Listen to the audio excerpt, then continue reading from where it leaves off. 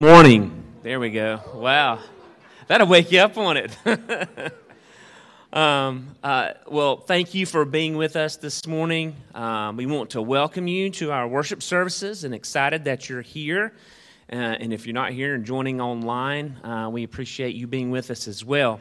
But for those of you who might be visiting in person today, we sure would love to know of your visit with us. So at the end of this service, some of our pastoral staff will be here at the front of the gym, and we would love to meet you. So, again, if you're visiting with us, please let us know that. But welcome to our church services this morning. And before we get started, just a few announcements for you.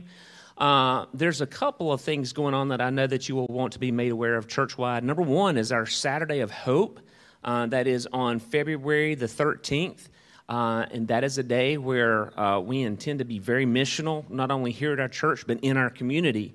And there are many ways that you can be involved. The day starts off with a breakfast at 8 o'clock, and then there'll be different projects throughout the day that we would love for you to be involved in. There'll be projects around here that Robbie will have, small projects, work projects, and then one of the bigger ones here is going to be replacing the turf on the large playground. So if you want to come roll up your sleeves and work that way, you can do that.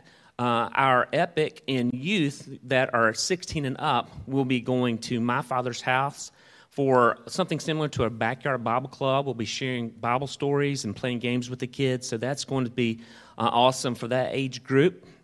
And then there's also going to be a meal delivery to our shut-ins. And then also our deacons will be doing a shut-in Lord's Supper. Now, if you want to take part of that, the shut-in Lord's Supper, please let the church know by February the 10th. Now, you can take part in this day, Saturday of Hope, simply by signing up in the foyer of the core here or the sanctuary. But we indeed would love your participation in that day. Starting on February the 11th, our ladies' Bible study begins, and this semester the ladies will be looking at 1 Peter, a study led by Jen Wilkin. I know if you've ever heard her, that you're very impressed with her and the way that she leads her Bible studies. But there'll be two options on that Thursday. On Thursdays at 10 a.m. in the morning, which is in person, and then 6:30 p.m. in the evening, which is either in person or there's also a Zoom option. So the cost for that Bible study is $15 for the workbook. Please sign up today, also in the lobbies of the core and sanctuary. And if you have any questions regarding that, please see Connie Davis. Our Epic Worship continues tonight. This is the third Sunday night that we've had a specific worship service for the 18 to 25-year-olds. If you're out of high school and would want to come to a worship service, we have one here at 9 o'clock, led by Kevin Seeger. There's praise and worship, and so we would love for you to be involved in that. And if you know someone in that age group sort of wandering around at 9 o'clock on a Sunday night and need somewhere to go, they can come to church. So you guys invite them to come to our Epic worship service tonight. Our CDC is now accepting applications, and resumes can be sent to our CDC director at pbcweb.org, and the applications for these positions can be found on our webpage at pbcweb.org/CDC. So if you're interested in applying for those positions, please take note of that. There are many other announcements. I'm sure that if you have any questions about, come see one of us here at the church, the staff. We would love to talk with you regarding any of these. You know, I know last week Pastor Scott mentioned the importance of our Lottie Moon Christmas offering, and you guys, again, have knocked it out of the park, and we are indeed grateful for that. But they have a hands-on impact on two of our folks who are already on the mission field, and one more that's getting ready to go. So excited that Katie Cloys is going to be on the mission field before long, and she leaves tomorrow for training. And we've just asked her to come and share a little bit about what the Lord is doing in her life and the schedule that she's going to be on. So Katie's going to come and share with us. Once again, thank you so much for being with us this morning in worship. Hello, everyone. My name is Katie Cloyce, for those of you who don't know me, and I have been going to Pitts for pretty much my whole life, involved in various ministries around here. So as Kevin said, tomorrow I have the opportunity to go to Richmond for a 7-week training to prepare for my term with the IMB, which is a 2-year commitment. So as this commitment starts, I will be going to serve in South Asia for 2 years.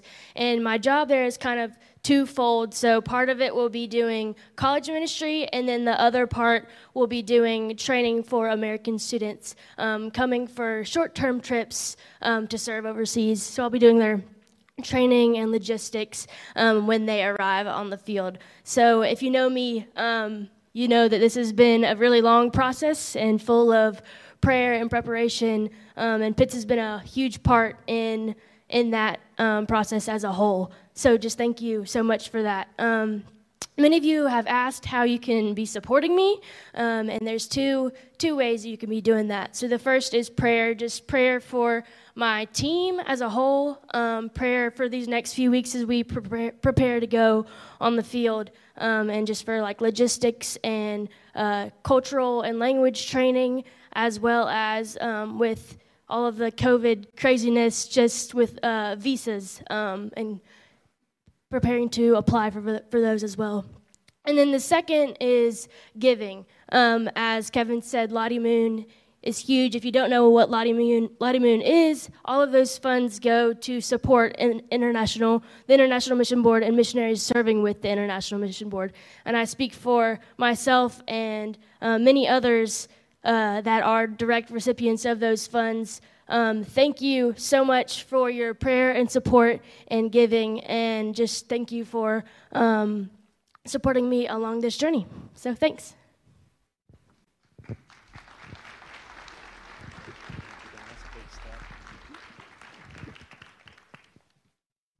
Amen. Thank you so much, Katie. We are proud of the way that in recent months and years we've had young people in our church go out from this fellowship and into ministry and missions. We've had several young men go out into the pastorate, and here lately a number of our young people going out into a life of missions. I think of Paul's words in 2 Thessalonians chapter 3, where he says, "Finally, brothers, pray for us, that the word of the Lord may speed ahead and be honored." Think of that. That the word of the Lord may speed ahead and be honored, as happened among you, and that we may be delivered from wicked and evil men, for not all have faith, but the Lord is faithful. He will establish you and guard you against the evil one. And so as these young people go on mission fields, we need to pray that through their witness, God's word would indeed speed ahead, and that God would watch over them and be faithful to protect them. Katie is going to an area of Asia, as Brandon Brooks is in now. Same area of the world, not exactly the same region, but both of them in areas where we are not allowed to tell you where they are. And so as you communicate with Katie and Brandon, you have to leave aside some of those references just to protect them and the work that they're doing. But folks, think of the commitment that these young people are making. I mean, Jesus said if we want to be His disciples, we've got to deny ourselves and pick up our cross and follow Him. And these young people are indeed doing that. And we are very proud of them as a church. And so let's pray for Katie this morning. Can we do that right now? Would you bow in prayer and take just a moment, and then I will lead us publicly.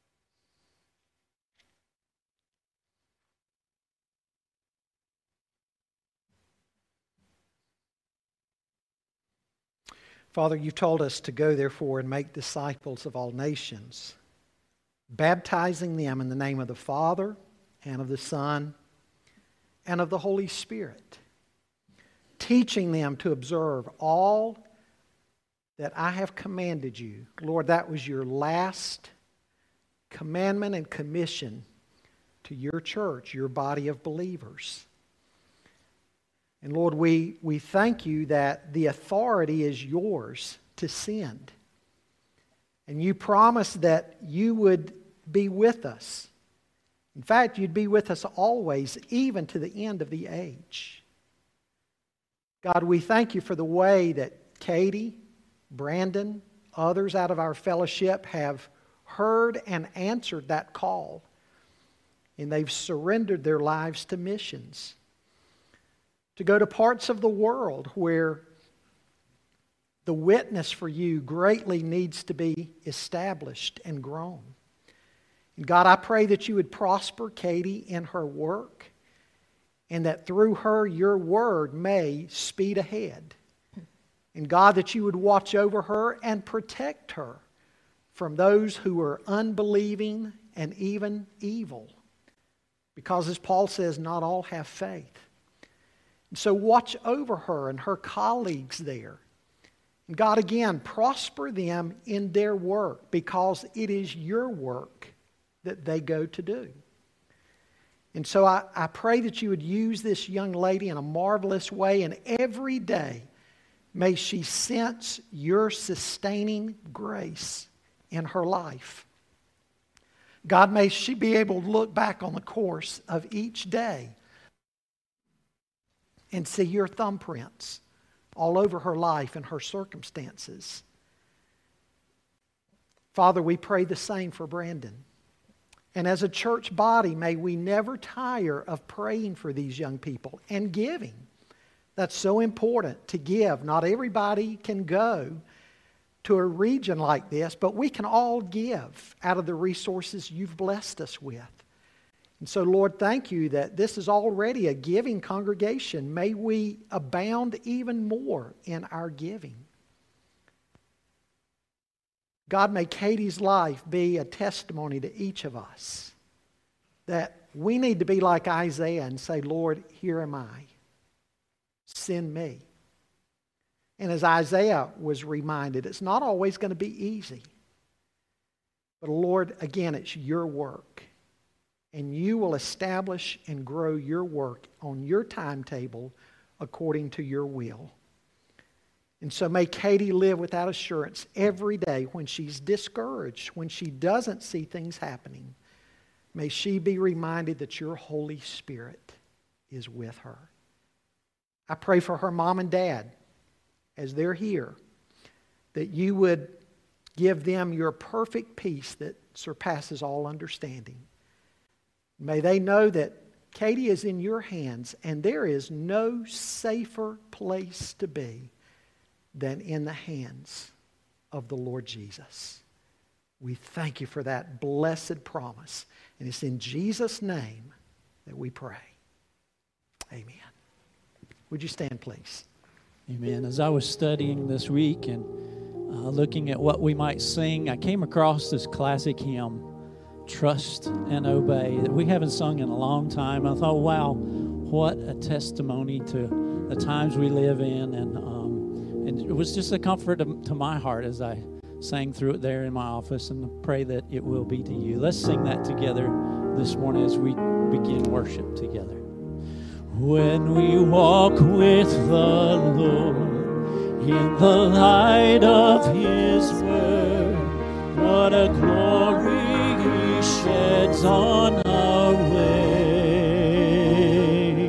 While we do His good will, He abides with us still, and with all who will trust and obey. Trust and obey, for there's no other way to be happy in Jesus but to trust and obey. Not a burden we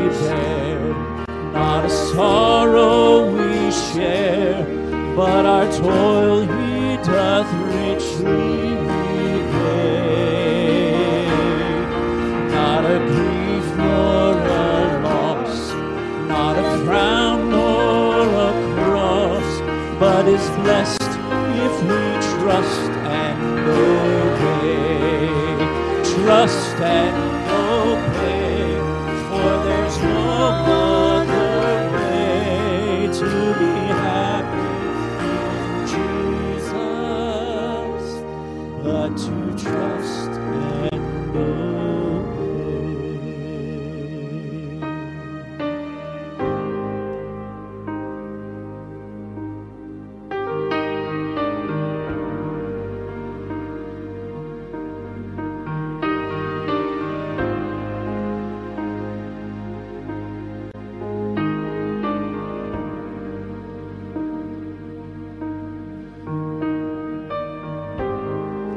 Walking around these walls, I thought by now they'd fall,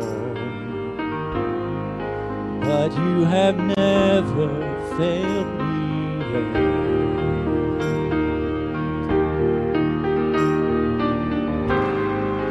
Waiting for change to come,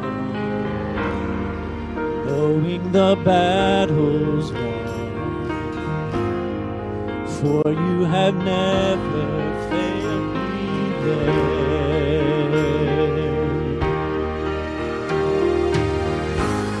Your promise still stands. Great is your faithfulness, faithfulness.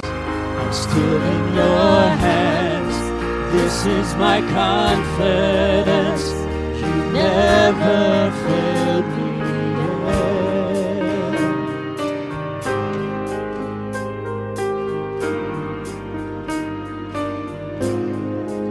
I know the night won't last. Your word will come to pass.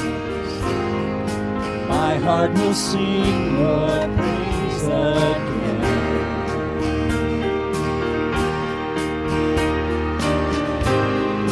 Jesus, you're still enough. Keep me within your love.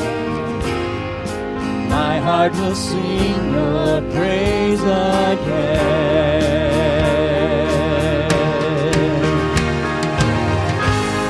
Your promise still stands. Great is your faithfulness, faithfulness. I'm still in your hands. This is my confidence. You never fail.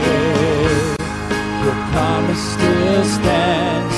Great is your faithfulness, faithfulness.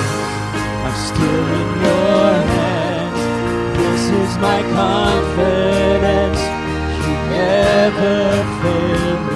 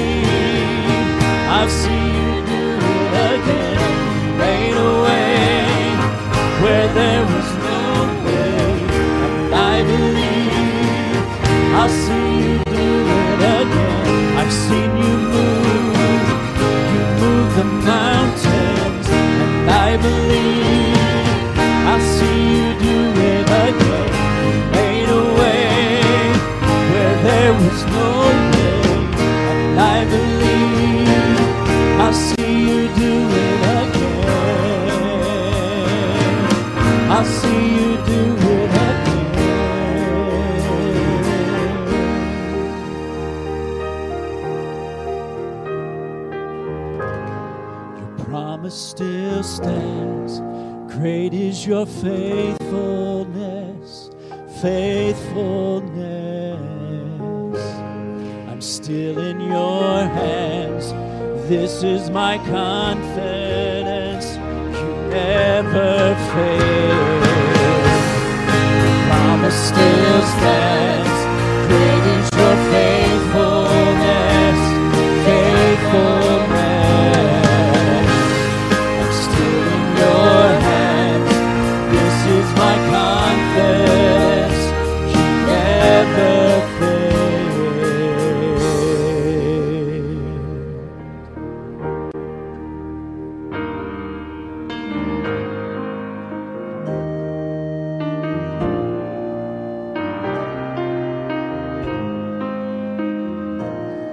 What love could remember no wrongs we have done? Omniscient, all-knowing, He counts not their sum. Thrown into a sea without bottom or shore. Our sins, they are many, His mercies more.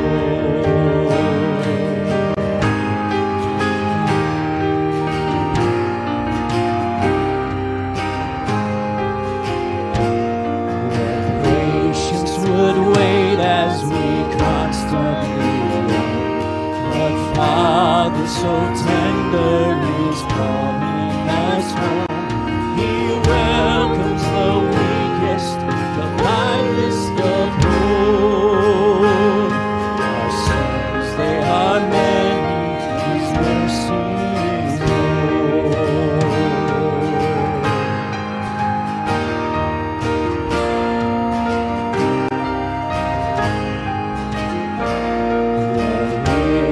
Of kindness He lavished on us.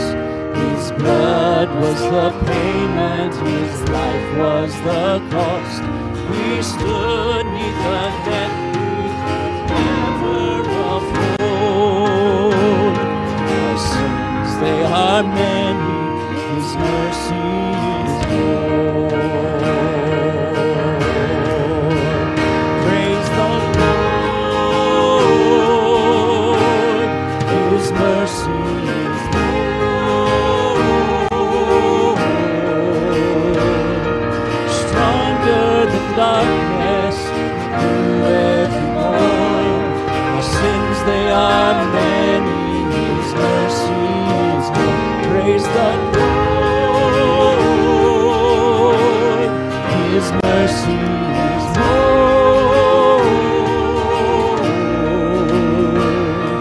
Stronger than darkness, new every morn.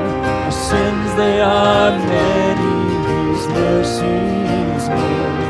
Our sins, they are many, His mercies more.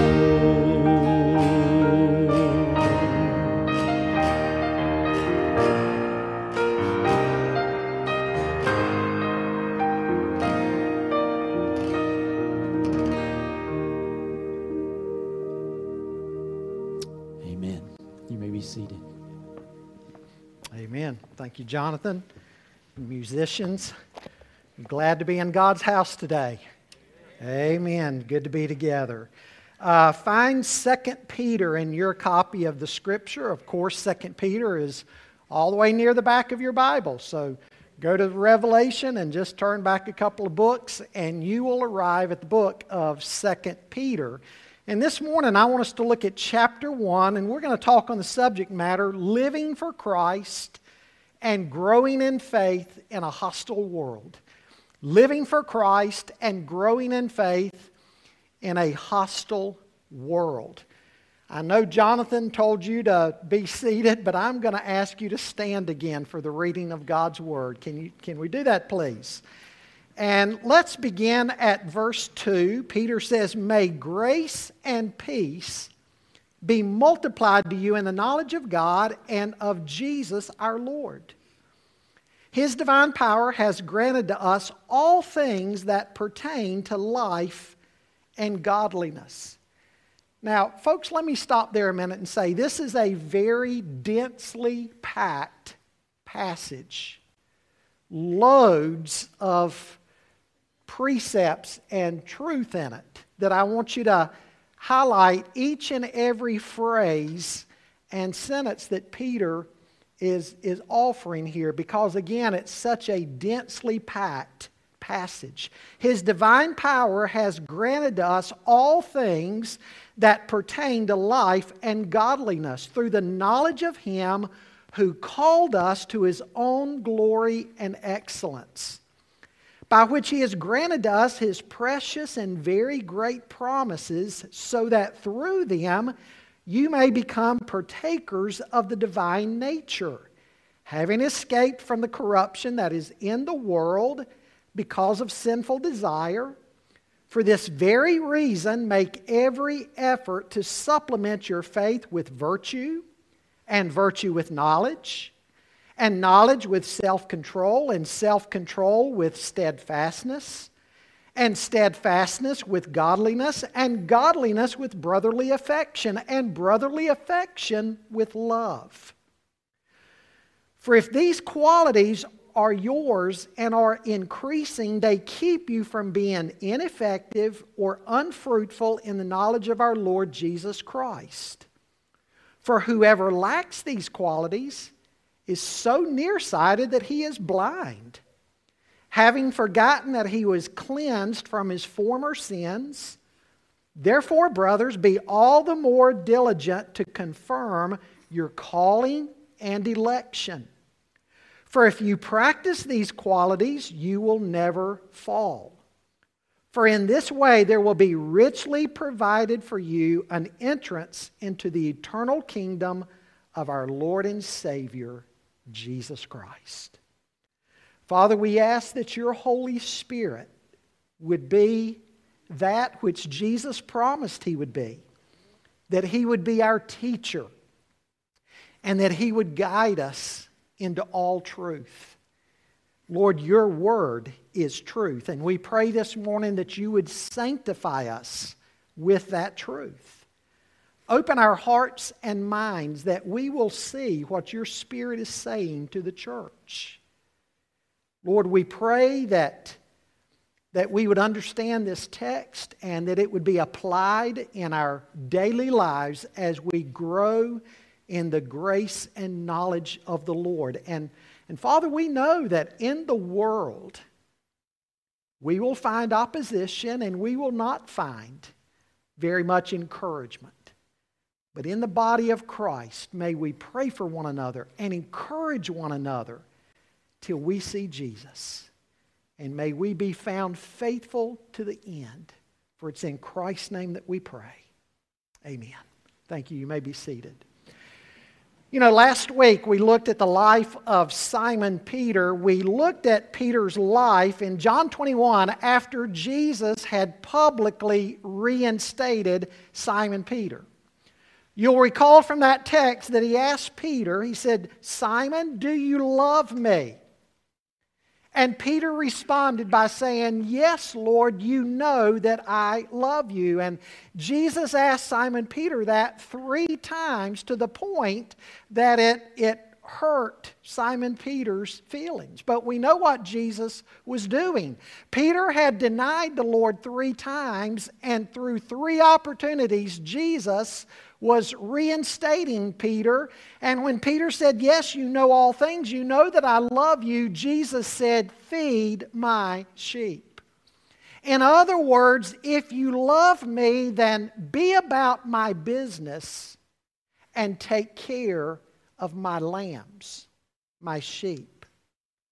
Peter, if you love me, then do my will. And then, of course, Peter went on to ask, what about him? Referring to the Apostle John. And Jesus said, "Don't worry about my plan with John. I've got a plan with him too. But you don't need to worry about that, Simon Peter. You worry instead about what I've called you to do." Folks, we see in the New Testament that God has a plan and a purpose and a call for each and every one of us. We've got a race to run and a fight to fight. As Paul told the Corinthians, we are to run in order to win, and we are to fight in order to win. We aren't to take our eyes off the prize or beat the air as one swinging aimlessly. There's to be great purpose and dedication to the Christian's life. And you and I need to remember this. But sometimes with all that we face in the world, we may wonder if we have the resources that we need to see it through. Do we really have everything in Christ that we need in order to live the Christian life and to finish well? And Peter answers that question here with a resounding yes. God has given to you and me everything that we need. Christians don't ever need to conclude that the challenges that we face in the world are greater than the power of Christ in us to strengthen us and to see us through to the very end. Amen? Peter was writing to believers here who have been assaulted daily by false teachers and those who have turned away from the gospel. They were opposing the church and they were persecuting believers. And some of the believers were probably tired and fearful. After all, at this point in Christianity, the church has virtually no clout whatsoever in a pagan world that is against it. But the church has Christ, and Christ is enough to see us through. We have more than we need in Christ. Folks, as I've been trying to communicate to you, the fact that we have faced things that we faced this past year should not put our Christian faith or our service in lockdown. We don't ever see in the Bible that you and I get a respite until we see Jesus. And until then, we are to grow, we are to serve, we are to worship, we are to minister, and we are to go in Jesus' name. Peter had learned this lesson well. And all we have to do to see that is read the early chapters of the book of Acts. Peter was a new man after Jesus reinstated him and after he experienced the filling of the Holy Spirit on the day of Pentecost. In fact, Peter became a fearless preacher of the gospel. He even stood against the authorities who told him and John that they had to quit preaching Jesus. And they said, "We must obey God rather than man." Well, we see him writing in 1 Peter and 2 Peter, we see him writing to the tribes of Israel who were scattered abroad. In other words, he's writing to Christians who are in Christ, who are now included in the spiritual Israel. And he tells them in 2 Peter 3:18 that they are to grow in the grace and the knowledge of the Lord. He begins 2 Peter by telling them how they are to grow. And that's what we see in our text today. We see in this passage that through God's grace we can grow, and that growth will provide some blessed assurances for us in our hearts. In other words, growth in and of itself will be a great evidence of our conversion. It's as Jesus said in John 15:8, by growing and abiding in Christ, we bear fruit. And by bearing fruit, we give confirmation that we are indeed Christ's disciples. Now, let's see how Peter develops all this. First of all, this morning, I want you to see with me, God's provision makes the Christian life and Christian growth possible. Look with me again at verses 3 and 4. And Greg upstairs, I'm going to ask you to give me I know I had you cut the monitor down. Give me just a tad of monitor up here so I won't yell. Look at verse 3 and 4. He says, His divine power has granted to us all things that apply or pertain to life and godliness through the knowledge of Him who called us to His own glory and excellence, by which He has granted to us His precious and very great promises, so that through them you may become partakers of the divine nature, having escaped from the corruption that is in the world because of sinful desire. what he's pointing out here, God's provision makes the Christian life and Christian growth possible. You know, at one time, such as before Jesus' reinstatement of Peter, Peter might have responded, but the Christian life is just too difficult. I thought I could do it, but I can't. But you know, that wouldn't be Peter's thought anymore. Very quickly, in just 2 verses here, it's like Peter is giving us a Christianity 101 course, reminding us of everything that God has done for us. And what we see is that from God's side, we have everything that we need in order to live the Christian life. Nobody can ever say, God has called me to live the Christian life, but He's not given me what I need in order to do so. You know, you've probably heard the expression before, they threw me to the wolves. And a lot of times you'll hear maybe somebody in business say that their company has given them a project to do, but hasn't given them the personnel or the budget resources to get it done. And yet they have this project on them that they're supposed to do. And a timeline, and they say, they've thrown me to the wolves. They've told me what to do and given me this assignment, but they haven't given me what I need to get it done. Well, folks, no one can ever say when it comes to faith in Christ that God has thrown us to the wolves without the needed resources. Because when He calls us, when He sends us, He equips us.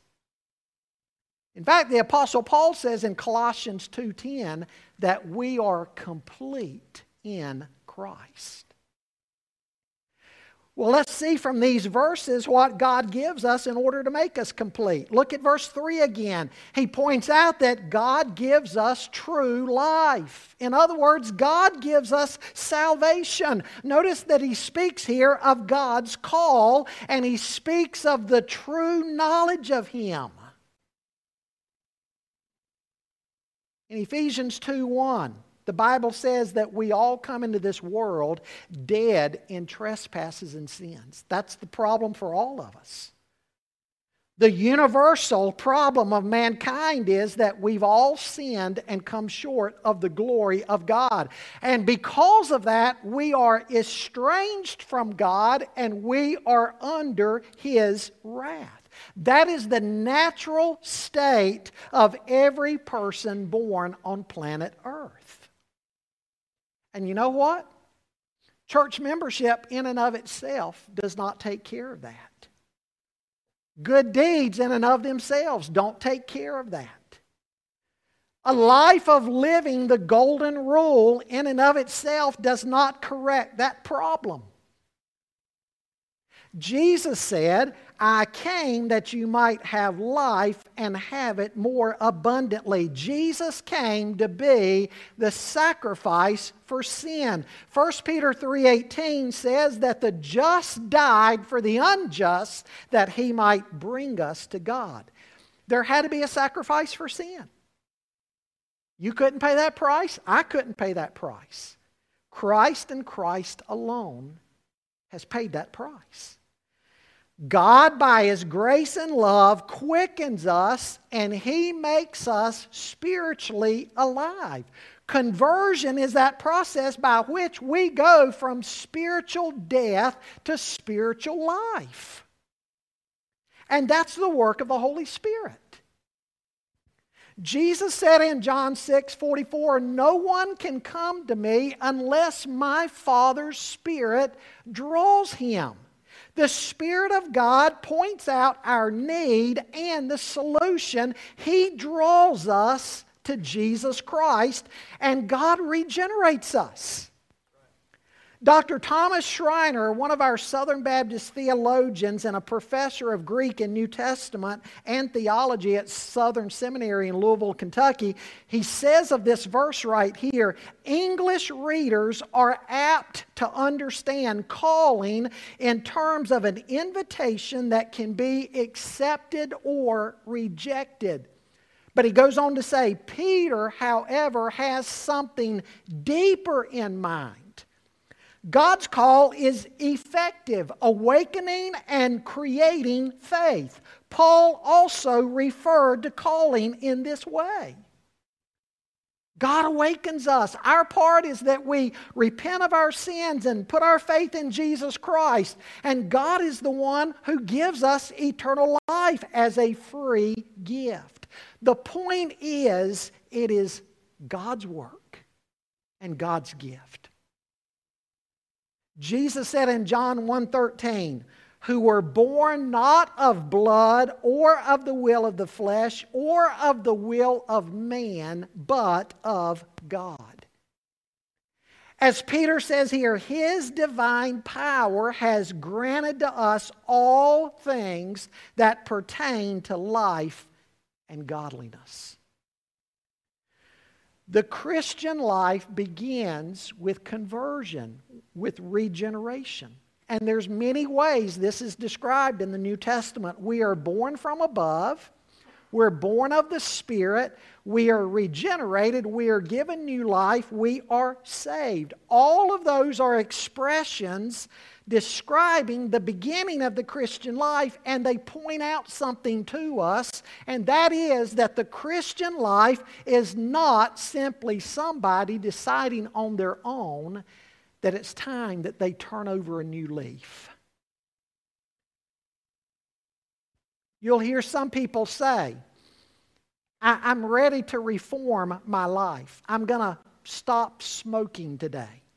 I'm going to start working on my language and do better there. I'm going to start going to church periodically. I'm going to start driving within the speed limit. And on they go. I'm going to reform my life in some way. I'm going to try to be a better person. Folks, that is not what the New Testament means by salvation. The Christian life is God-giving spiritual life where previously there was only spiritual death. You and I were dead to God, but now in Christ, He has made us alive. You've got new desires, a new beginning, a new life. You are a new creation in Christ Jesus, whereby the old is gone and the new has come, as Paul says in 2 Corinthians 5:17. Folks, I remember so clearly when that happened to me. And I began to love the things that before held no affection for me whatsoever. The greatest gift you will ever receive is the gift of eternal life through Jesus Christ. And as Peter also says in verse 3, this happens through the knowledge of Him who called us. Believers know God and are known by Him. If you've had that experience, then the Bible says you've been reconciled to God, you've gone from death to life, and you are now in a state of being at peace with God. And again, folks, I want you to see the beautiful thing of grace that Peter is pointing out here. Whose work is this? It's God's work. This is what God does in somebody's life.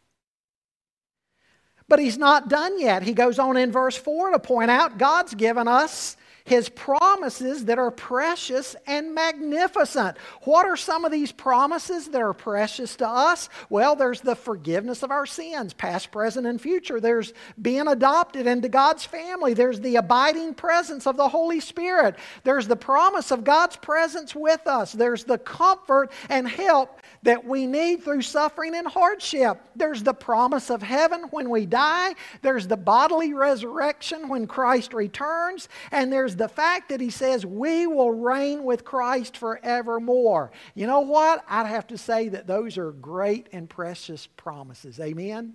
Wonderful promises. A great God has given great promises. Well, thirdly, related to this, Peter points out that God gives us escape from the corruption that's in the world. This was also hinted at in verse 3 when he says that God has given us not only life, but God has given us everything that pertains to godliness. Yes, we're still in the world. And we see all the corruption that's in the world. But we're not a part of that anymore. Christians are not a part of this present world system any longer. You're in the world, but not of it. We are to come out and be separate from the corruption that is in the world through lust. He says through our sinful desires. John speaks of this in terms of lust, and he says all that we see in the world is the lust of the flesh, the lust of the eyes, and the sinful pride of life. And God, Peter says, gives us escape from that. We're to march to a different beat now. And then fourthly, Peter says here about this, that God allows us to become partakers of the divine nature. At conversion, the Holy Spirit comes in to abide with us forever. Ephesians 1:13 says, we are sealed at our conversion with the person of the Holy Spirit. And we become partakers of the divine nature. He's not saying we become gods, but rather that God now resides in us. And He's with us from now on. We can quench Him, we can grieve Him, or we can be filled with Him. And when we're filled with the Holy Spirit, you have a power working in and through you that you never had before. He becomes your counselor, your comforter, and your teacher. Folks, what Peter is trying to say to us here, and he's piling up phrase upon phrase, each phrase being very dense with meaning. He's piling up phrase upon phrase, helping us to see that at conversion, God dwells in us, He changes us, He gives us a new nature, and He empowers us. I mean, you talk about an extreme makeover, there you have it. And it's not a makeover from the outside in, it's a makeover from the inside out.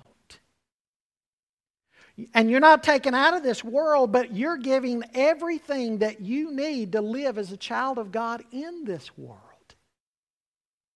If the Christian life were a matter of you and I trying to pull ourselves up by our own bootstraps, we would fail. But God is with us to strengthen us and empower us and encourage us. Now, while all of this is wonderful news, I hope you can see also what else is being done here. All of our excuses are being taken away. You can't hide behind human inability to grow or to serve. Any excuse you and I might have for growing in Christ, Peter has just taken all of those excuses away. Now, does all this mean that you have no part to play? Absolutely not. Secondly, this morning I want you to see with me, God's provision is no excuse for inaction on the part of the believer. And he begins talking about that in verse 5. Look at what he says there. For this very reason, make every effort to supplement your faith with virtue, and virtue with knowledge, and knowledge with self-control, and self-control with steadfastness, and steadfastness with godliness, and godliness with brotherly affection, and brotherly affection with love. In other words, you and I are not to sit back and be saved and satisfied. We can't put the cruise control on. Just because salvation is God's gift to us does not mean that the Christian life is a passive endeavor. It's not a spectator sport where we just sit back and watch. God's always the initiator, but you and I have to follow. God begins a good work in us, He continues it, and He completes it, but you and I have to respond. An analogy would be our physical birth. At birth, we're given everything we need for life. We're born complete, but we need to grow. And to grow, we need to eat right, sleep right, exercise. We need to go to school and train our minds. In the same way, when it comes to faith, we've got a role to play. It's like what Paul says in Philippians 2 when he says, work out your own salvation with fear and trembling. Paul used the phrase work out that was used in ancient times of a field that you already owned. You owned the field, but you had to plow it, you had to plant the seed, you had to take care of it. If it was rich in minerals or precious stones, you had to dig all those out. So you had work to do. God put everything in that soil that was needed for that crop to grow, but you've got a part to play. Likewise, if you're in Christ, you've already been given salvation. God owns you. God indwells you. You've been bought with a price, but the Bible says you've got to glorify God in your body. Just as you would work a field to maximize the crop in your life, you have to apply yourself. Salvation is not like a toy that we put on a shelf and we take it down and look at it today and we put it back. You and I are stewards of the eternal life that God has given us in Christ Jesus. And one of these days as stewards, we will have to stand before the bema seat of Christ and we'll have to give an account. Peter says here in verse 5 that we're to make every effort. Some translations use the word diligent here. We are to be diligent, verse 5 says. The word that Peter uses was the Greek word used in the New Testament when Mary made haste to go and visit Elizabeth. As soon as she was told about the child growing in her womb, Mary made haste. She was diligent to get up and get going to go see Elizabeth.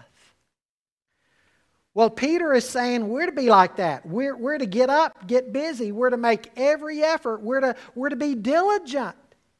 And notice what he says we're to be diligent about. Verse 5, that we're to make haste to be virtuous.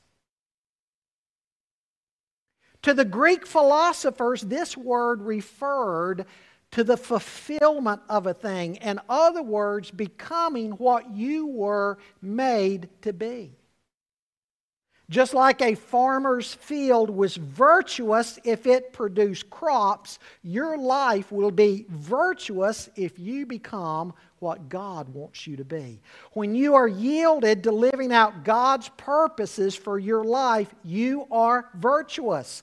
If you fill your life with the worthless corruption in the world, your life is not being filled with what God intends your life to be filled with. You're not being virtuous. You are to be virtuous by filling your life with what God desires.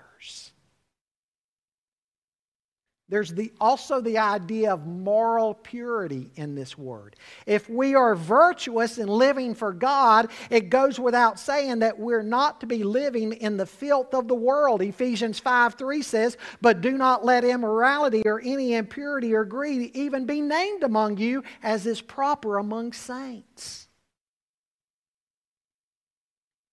Are you making haste? Are you being diligent to be virtuous? He goes on to say, make haste to be knowledgeable. Verse 5.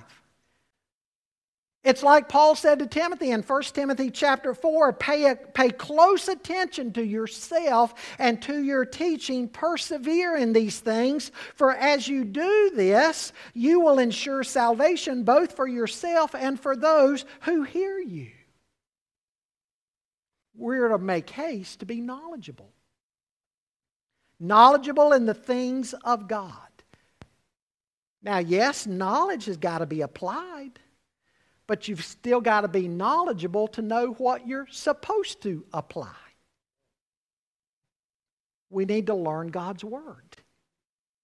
And then take the things in God's Word and live them out. We need to work on building a Christian worldview. We need to train our minds on Christian truth. Paul says in Romans 12, we need to be renewed in our thinking. And we're to make haste in this. The church historian Kenneth Scott Latourette once said that what made the early Christians stand out in their culture is that they outthought and outdied all of their contemporaries. Outthought and outdied. In verse 6, Peter says here that we are to make haste to be self-controlled. Proverbs 16:32 says, "He who is slow to anger is better than the mighty, and he who rules his spirit than he who captures a city." Proverbs 25:28 says, "Like a city that is broken into and without walls is a man who has no control over his spirit." How are you doing at self-control? At ruling over your spirit. Don't forget, we have a power in us, the person of the Holy Spirit. And one of the fruits of the Spirit is what? Self-control. If you have a problem with anger, the Holy Spirit can help you conquer that. You have a problem with bad language, He can help you conquer that. You have a problem with worry, He can help you conquer that. Exercise self-control through the power of the Spirit. Make haste to do so. He goes on here to say it's your responsibility and my responsibility to make haste to persevere. The Greek word here is hupomene. It refers to bearing up under a load. We go through life with trials and tribulations. We go through life with burdens. We're weighed down. And the Bible says that we're to persevere, this quality that God puts in us, this hupomene. We're able to bear up under whatever load we face in the world. God gives us the power to be able to bear up.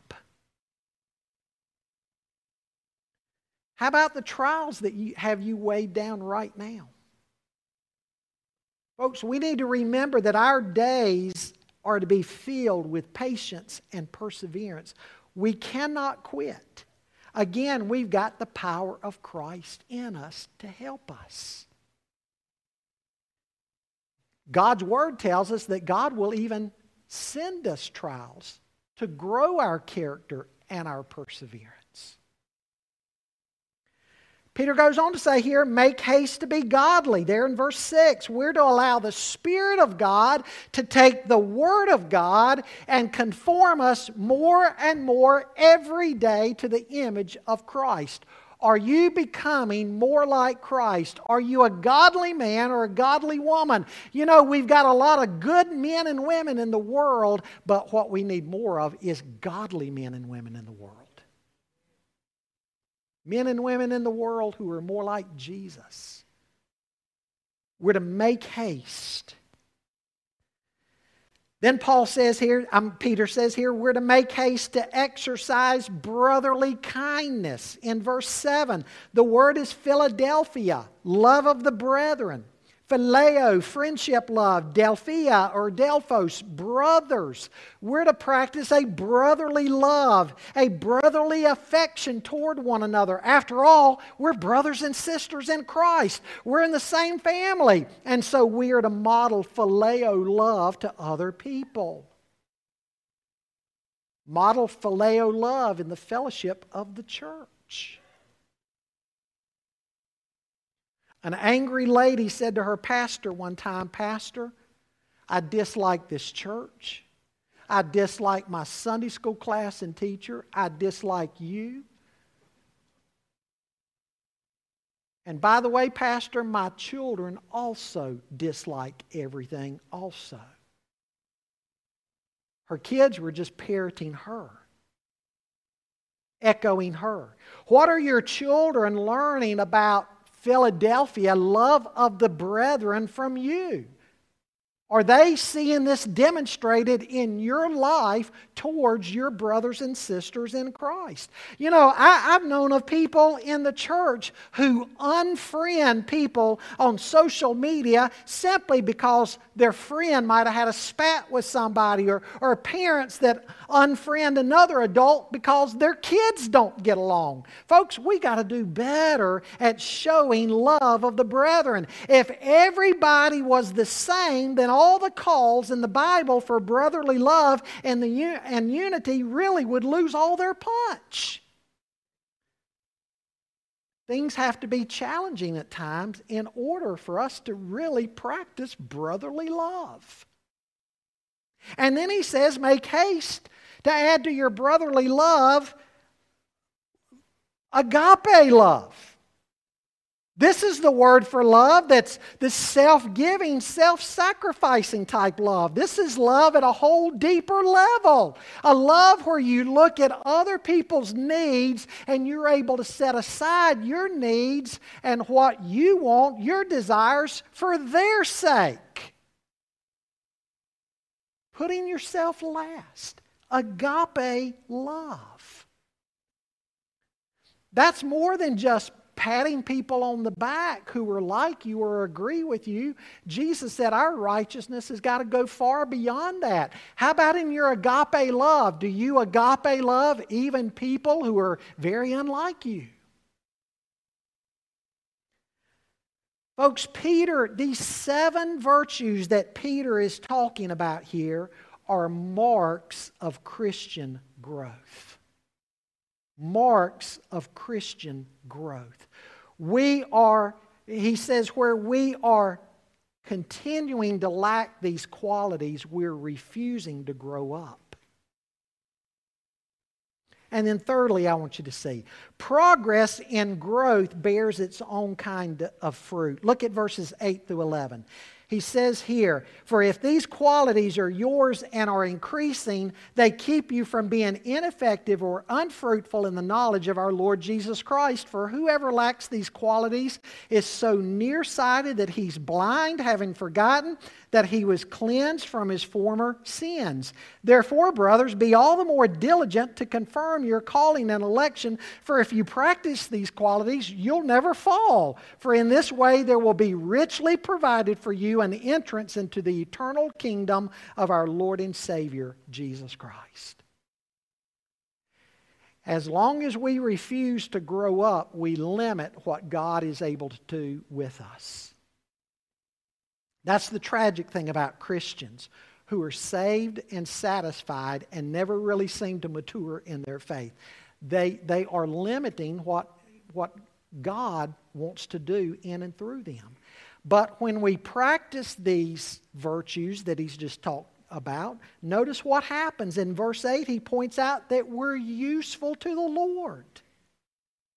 We become useful. God's able to use us in greater ways. A believer who's making haste to supply all of these virtues in his or her own life is becoming more and more a tool in the hands of the Lord to reach a dark and dying world.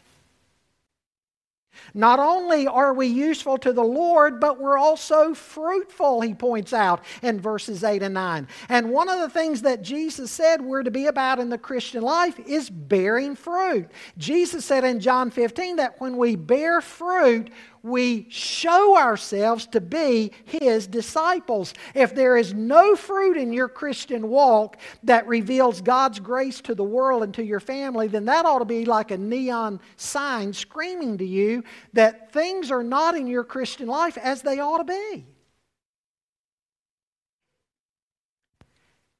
A Christian who's not putting a priority on their Christian growth shows, Peter says, that they are being short-sighted and even blind because they're living for the world.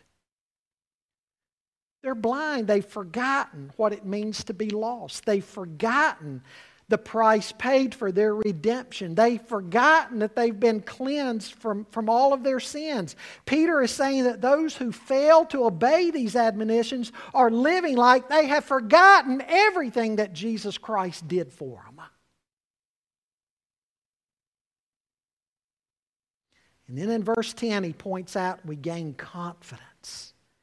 We gain confidence. Therefore, brothers, be all the more diligent to confirm your calling and election. I've spoken to Christians on a number of occasions who confess that they just coasted through their Christian life. Some of them have spoken to me, they look back on their Christian life and they even doubt their salvation because they never saw any fruit. I knew a senior adult man one time who would always come forward, bawling his eyes out at the end of the service. He said, "Pastor, I think about how I've wasted my life after being saved, and I've wasted my life so much now as I look back. I wonder if I was really even converted to begin with." And so I had to deal with him over that. But Peter says when we put all these things into practice and our Christian lives become more fruitful, there's a great confidence and assurance that we gain. You know why we gain that? Because we see God's thumbprints all over our lives. We see what's happened in our lives and the fruit that God's helped us to have. And we know that none of that was because of us. We're able to look back and see that it was Christ every inch of the way. And it gives us great confidence and assurance in our election and calling. You see what he's saying here?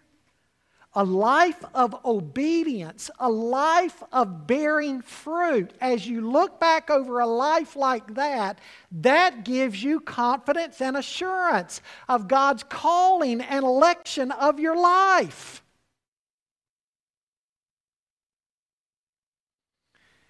And then lastly, he points out in verse 11, we lay up treasure for ourselves in heaven.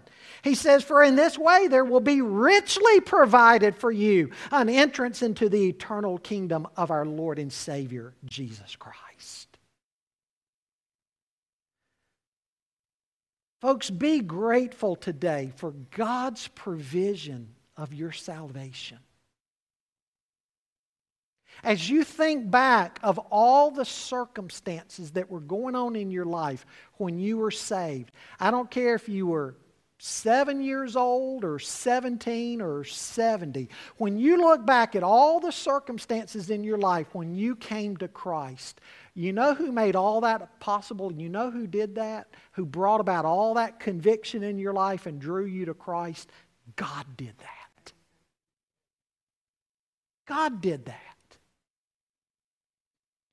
God gave you salvation. He gave you the gift of eternal life. He provided everything necessary in order for your sins to be washed away, for you to be cleansed. God did that in Christ.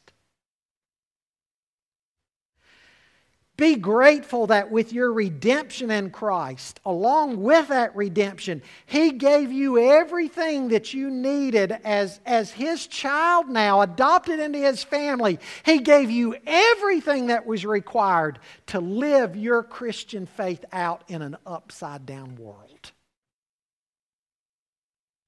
He didn't throw you to the wolves.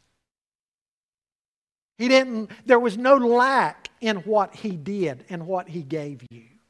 No lack whatsoever. He gave you what you need. And so you and I need to lay aside any excuses that we have that we can't live the Christian life. The world's just too dark. It's too difficult. The pressures on Christians are too great. The trials and tribulations are too many. We need to lay all those excuses aside because whatever you're facing in your life, in Christ, God's given you what you need to persevere and make it through.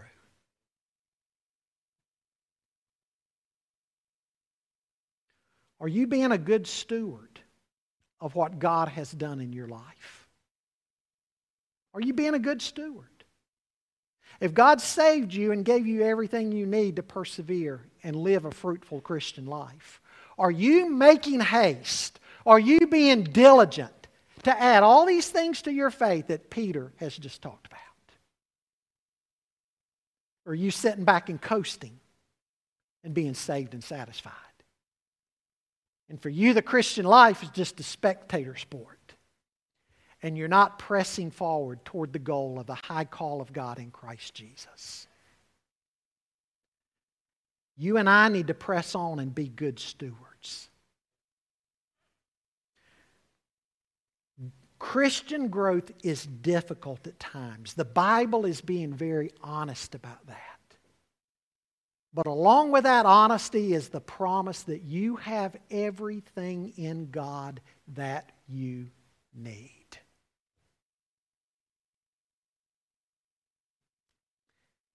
Is growth happening in you? It's a constant process. Sanctification is lifelong. You never grow out of this. When you wake up in the morning, the need to grow in the likeness of Christ and be sanctified is just as great tomorrow as it was today, and it'll be just as great the day after that. Until you see Jesus, you're to press on and grow in the grace and knowledge of the Lord. Knowing again who the power and the resources come from. It comes from God. Amen. Father, we thank you for these words of Simon Peter reminding us of the depth, the riches, the glory of what God's given us in Christ. There's no shortcoming with you. There's no lack. The Christian has provision. Lord, remind us of that in a difficult world, a dark world, that we have what it takes in order to grow. And we're not to sit back and coast and glide and just watch as others are about your business. But Lord, because of your grace and mercy in our lives, bringing about conversion, we need to live lives of daily surrender. And Lord, the beautiful thing about that, we're going to be able to look back one day and we're going to be able to praise you all the more for the great things that you have done. Lord, I pray for the one this morning who needs to come to Christ. Your Spirit's been drawing them. May they come to Christ and begin this journey today and confess you before men. And I pray for those who've been coasting. And Lord, they've not been diligent to make haste about these things. There needs to be a recommitment in their lives. There needs to be a surrender to getting back what you called them to do at the beginning. They need to grow. And they need to bear fruit. So, Father, I pray for a fresh work of your grace in their hearts. Lord, may we all be diligent about your work in and through us so that one day, when it's our time to meet Jesus, we'll hear those words, "Well done, good and faithful servant." We make this our prayer in Christ's name. Amen. Would you stand, please?